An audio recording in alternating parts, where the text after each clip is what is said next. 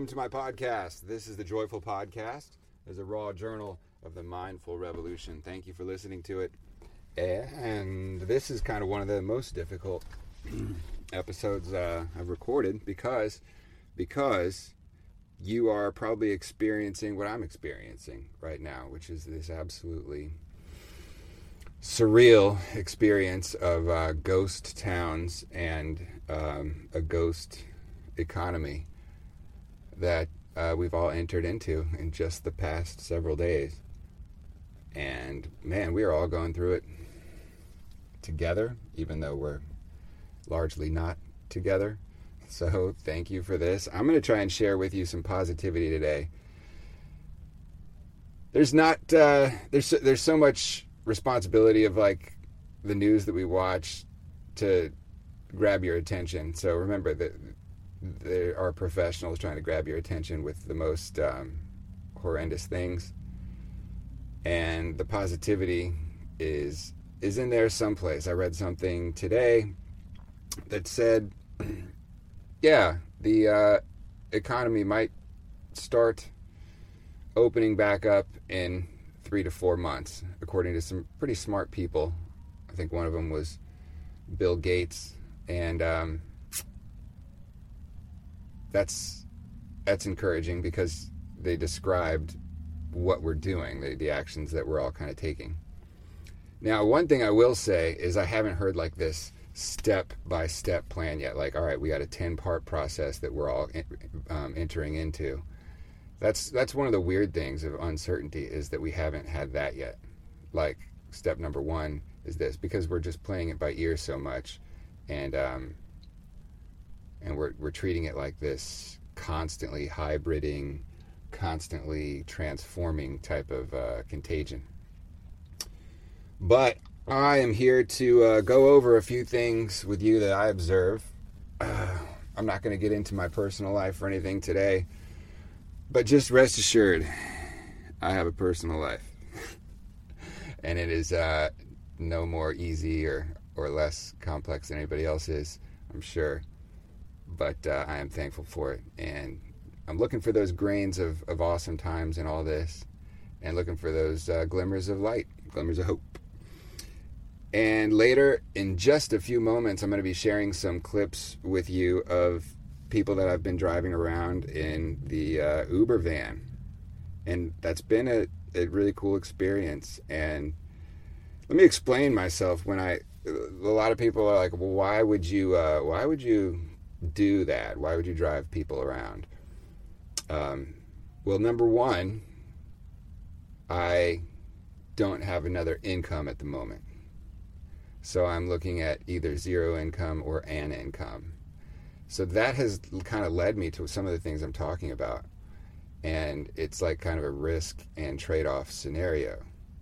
So I've dived in with a calculator a little bit to see what the percentage of the population is carrying this potentially, and what the total population is. And I've just tried to tell myself that if I have to do this, I need to feel a little less terrified. So I need to feel some hope by looking at the decimal point with 0.0000001% chance that I'm going to die from this thing. Actually, even get it. Now, die from it is even more. So step 1 is if I have to do something, I need to feel a little bit of hope that I might be all right. And number 2 is I have to be cautious as hell. So it's like a no-touch van. The door opens automatically. I have Lysol and Clorox wipes in here, and I'm constantly wiping it down. That's step 2. And the third thing is I have the passengers I've had since all the flights have been canceled, and since people haven't been traveling abroad, all the passengers that I have that you're going to listen to momentarily, just like for a minute or two here or there, just to hear what people have to say. These are what we now have, in the last couple of days, have been known to be what we call essential workforce members.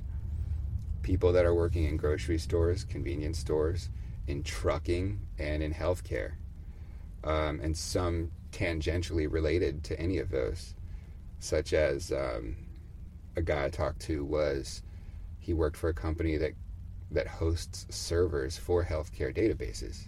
So he's not in healthcare, but his role keeps healthcare databases going. Therefore, definitely essential. And if we do need grocery stores to stay open, and we do need those grocery stores to be stocked with things from trucks, and a lot of those people, it turns out, and I'm here to tell you if you didn't realize before, but a lot of those people that I've witnessed don't have cars, and they're Ubering into work, whether it's working at McDonald's or the grocery store or the Citgo gas station or something like that. They're Ubering to work, and I guess my part right now is just taking them in there, and I am gonna play for you some of the things that they said. And if you follow the Instagram Ethan Sherritt official, you should be able to see pretty soon just some snapshots of folks riding around in the car on their way to work or on their way home from work.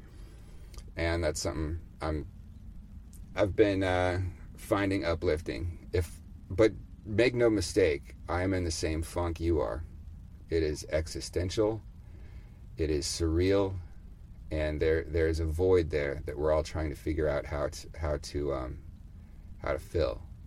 And if we do that collectively over the next several weeks here, I truly think we can be in a better place. And myself included, if I do that individually, it's kind of painful right now, some of the introspection and the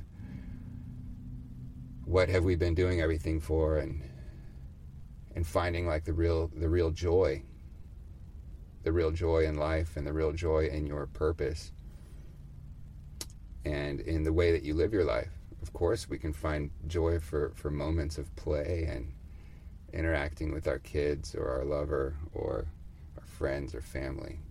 But a lot of our lives are built of not those moments. So there's this questioning of the overall, what am I doing individually, that we're probably all thinking about to some degree, as we also wonder collectively, what is this thing that we've built, this humanity experiment as it is, what is it doing to help on Earth, right? So pretty heavy kind of things, but I'm here to talk about and to share just some of the things that people have been saying. And before I do that, I'm going to go through a little bullet point of observations that I have that hopefully will encourage. And some things that I just believe, my opinions. I try not to stick to opinions, but when I have something to share that I think might help, sure, I'm gonna say it. That's one of the reasons I do the podcast. And in no particular order of gravity here. Number one is, I probably wrote this one down first because it took the least amount of forethought and the least amount of follow-up. It's just pretty simple, that go easy on the political correctness with this COVID. I've heard, there's this sentiment that if somebody is downplaying or saying that this is not a deadly virus as much as some other viruses have been, that kind of statement could get ridiculed as along the lines of being a denier of this or that. And I would like to point out that type of accusation just isn't important at all.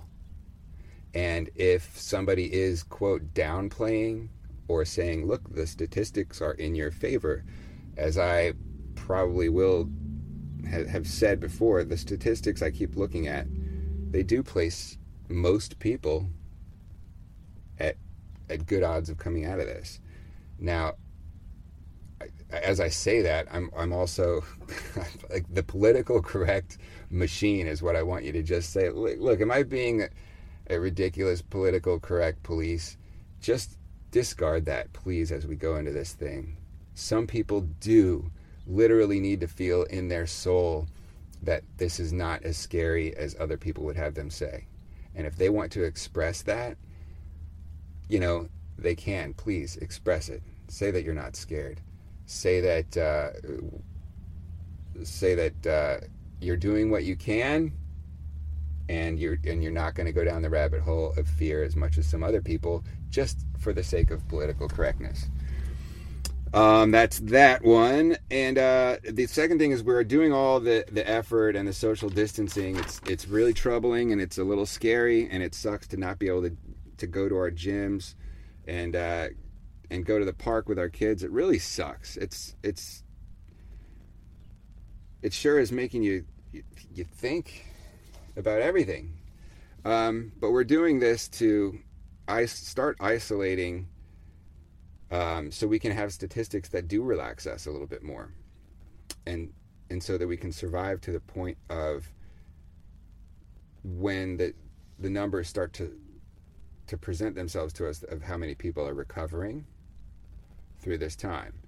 And that will start to go back into our mindset of just establishing that there always is a risk factor of some kind in the world, and we'll start to be able to operate under the risk factor that we accept.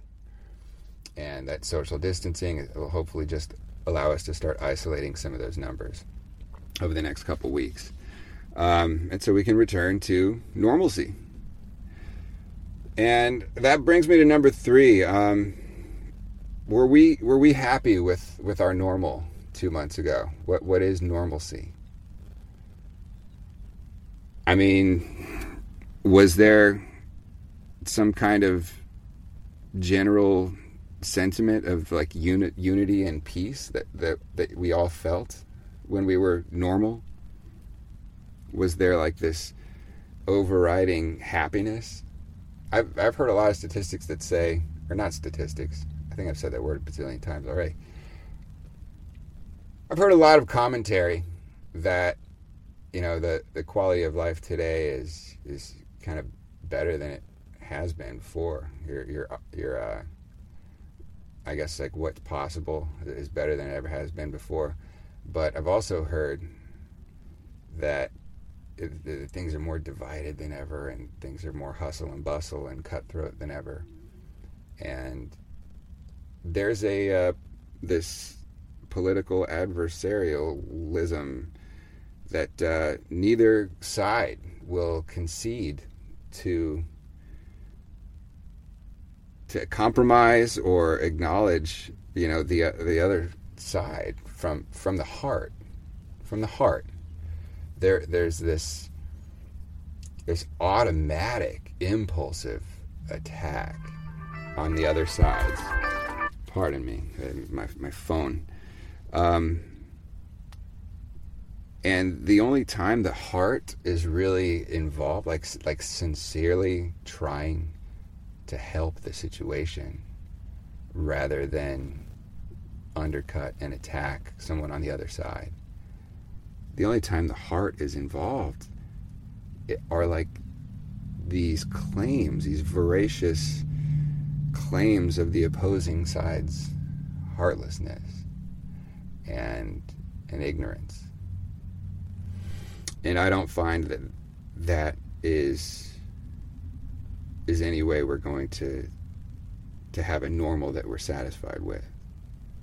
So when we go back to normal, we will have gone through something that allows that normal to be possibly better.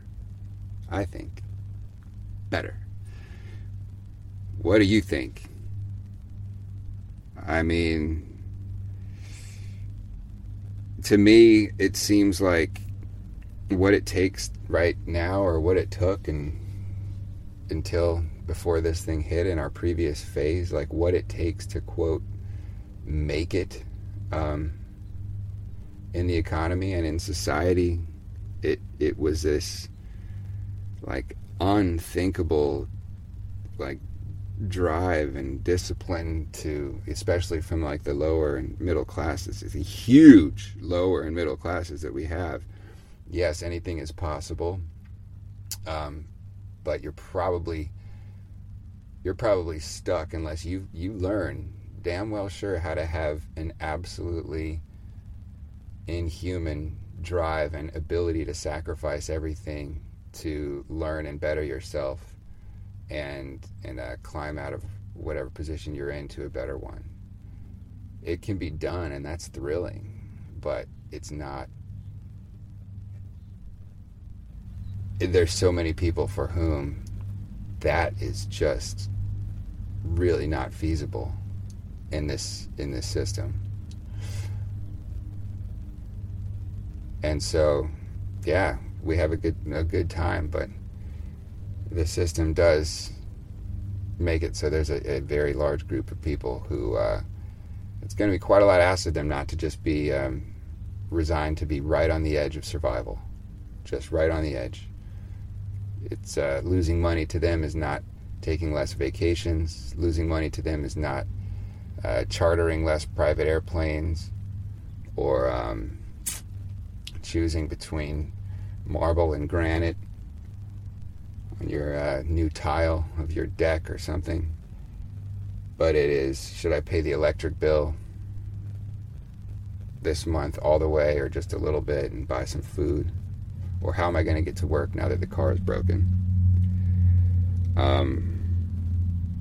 We should get less of that situation, hopefully. And I mean, that's what I want. That's what I want the new normal to include. All right. Was that 4 things? Yeah, all right. The 5th thing is the power of assumption. Like, it's been said that what we're doing is assume that we have it, and then we'll behave the right way. Assume that you have it and assume other people have it. And just think of how powerful that is. You can feel it in yourself. You assume. You look around at like these little surfaces, these handles, and like the edge of a cup, and something you might have just brushed into, and you assume you have it, and then you come up to somebody else and you assume that they have it, and you kind of walk away from them. And if they do it to you first, you feel like, hey, I'm not some diseased thing right now. But that's front and center, that power of assumption. So make sure we're aware that it is not assuming our fellows will kill us during this time, but our conscious part is just to act proactively, to stifle this contagion that in all likelihood is not on that door handle or on that person, but we're just doing our part to Lysol it down and wear gloves anyway, because that will help the situation. So assuming we have it, that just shows the power of assumption and what we can all feel. And 2, remember, this could be what I saw like early on in this thing,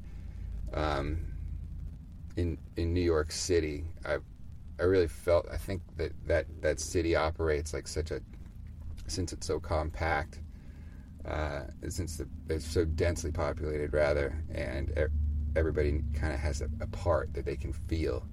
Early on, people were wearing masks, and kind of doing their part, and I saw that as not like a sign of like doom, but I thought that in certain areas people understood a part that they play. So let's not assume we have it. Let's just behave so that if we did have it, we'd be doing everything we could to be cautious of it. And the same thing. Yeah, I have an idea also, by the way, that paper companies, packaging companies, I don't know, they're probably on this already. Mask companies, I don't know, they should make masks that are a little bit less terrifying. Like, what's wrong with putting a smiley face on a mask? What's wrong with having a tie-dye mask or something that says, like, you know, I'm not sick or something like that? or have a nice day, or this is a well mask. This is not a sick mask. This is a well mask. We could have some of those, and then it just seem a little more upbeat. Is this the last thing? I have one more observation, I believe. The opportunity for new industry or an infusion, like when we rebound from this thing, the way to rebound this thing, there's some potential there. We could have an infusion of green energy types of, and green initiatives that are not going to happen if they're led solely by like the stock market and by an immediate financial dividend, such as some of the ones that come to mind for me, and I'm sure you have other green ideas that might be yours, but solar panels, constructing and installing solar panels in homes and street lights and other places that are constantly in need of energy to maximize what we get that we don't need to crank out in plants.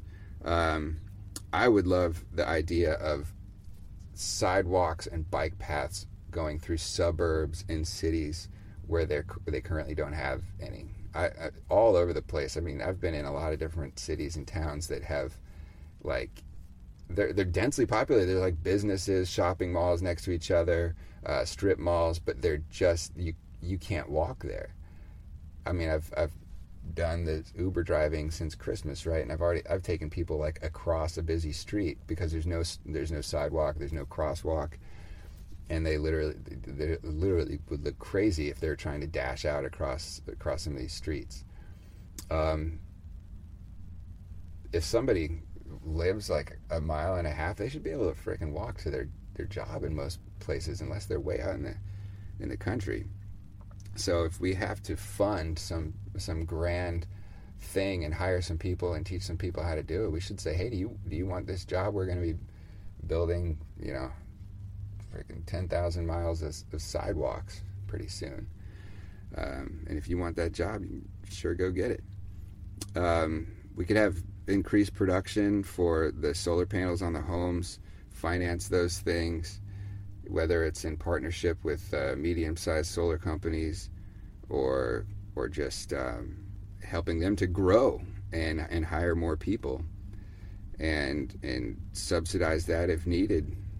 So basically things that there's no immediate financial payoff for, so the companies in the private sector really is not going to cause us to do those things, like more recycling plants just to be greener, smart switches in homes, smart light bulbs, things that would shut themselves off if nobody's in, so just lights aren't left on, more efficient HVAC units and windows and things like that. There's a lot that can be done, and this may be a time, if money has to be sent from the public sector into industry, we might want to start setting up an industry that we know we probably need, but the private sector is not going to initiate.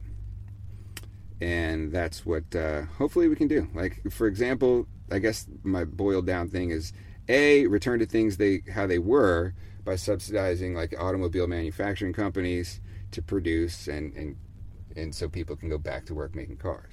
Or option B would be to subsidize like a medium-sized solar panel company to become a big one and produce more of something green, and teaching people skills and how to make those and give people jobs that way. So I hope we can balance and go into it with a little bit of that once we get further down the line with, hey, we're still in a recession, how are we going to pump some money in? And it probably is going to have higher taxes or something along the lines of hopefully like a toll road for any companies that end up being helped out by government stimulus. We'll pay something back just like we do when we build a bridge and have a toll on it over the next many years. Well, that's all I got for that. One last thing. It says, get your fire extinguishers out. Don't get your matches and your gas can out, please. we are about to be going into like more times of possibly lockdown, more times of when we could blame and point accusations. That's not going to help. Remember, I mean, when the lockdowns occur and people start getting strapped for cash, stay in front of it now. Please remind people, do not get in confrontations. Do not go looting. Do not go rioting, because that is where you are in trouble of becoming an object or a subject of violence, of rage. And when rage happens, our humanity is kind of out the window, especially fear. I mean, if there's police and your teenage son goes out and doesn't like the way that the police are telling him to go back inside, you got to tell him, please, right now, go back inside. Do not get involved in that just because it's... But we know it's going to happen. People are existentially in crisis right now, in peril, and there are emotions that are going to be flaring. And please get your fire extinguisher out, not your lighter, because we're going to need to stick together and not to waste time accusing this politician or that police officer of being bad. Let's present data and help. That reminds me of the last thing I want to say. I believe the whole thing, it reminds me of this scene in Apollo 13, the movie, when the space capsule with astronauts inside of it has an explosion and they all of a sudden can't generate enough oxygen and they're going to die. Well, it's like this amazing approach to brainstorming and troubleshooting. I just love it. They basically have the smartest guys in the world, and they bring out everything that is on that space capsule. They dump it out on the table. They go, guys, we need oxygen, and this is what we have. How do we do it? And then the brains go to work, and they cooperate, and they figure it out. Well, that's what, it'd be nice to know, hey, this is what we have, this is what we're doing. We know there's no cure, and we know we're short of test kits. So if there's a cure, you need to be tested so we can give you the cure. There's not a cure. So that's why we're doing the isolating. Because if you test positive for it, they're basically just going to say isolate more. And if you're in the group of people that are more at risk of serious critical conditions, hopefully there's space for you in there.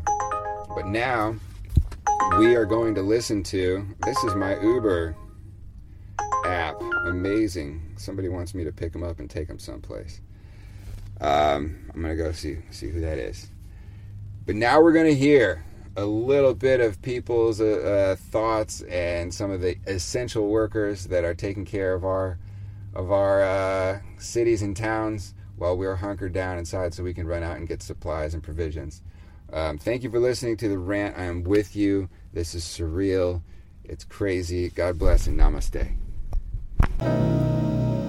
There comes a time when we heed a certain call, when the world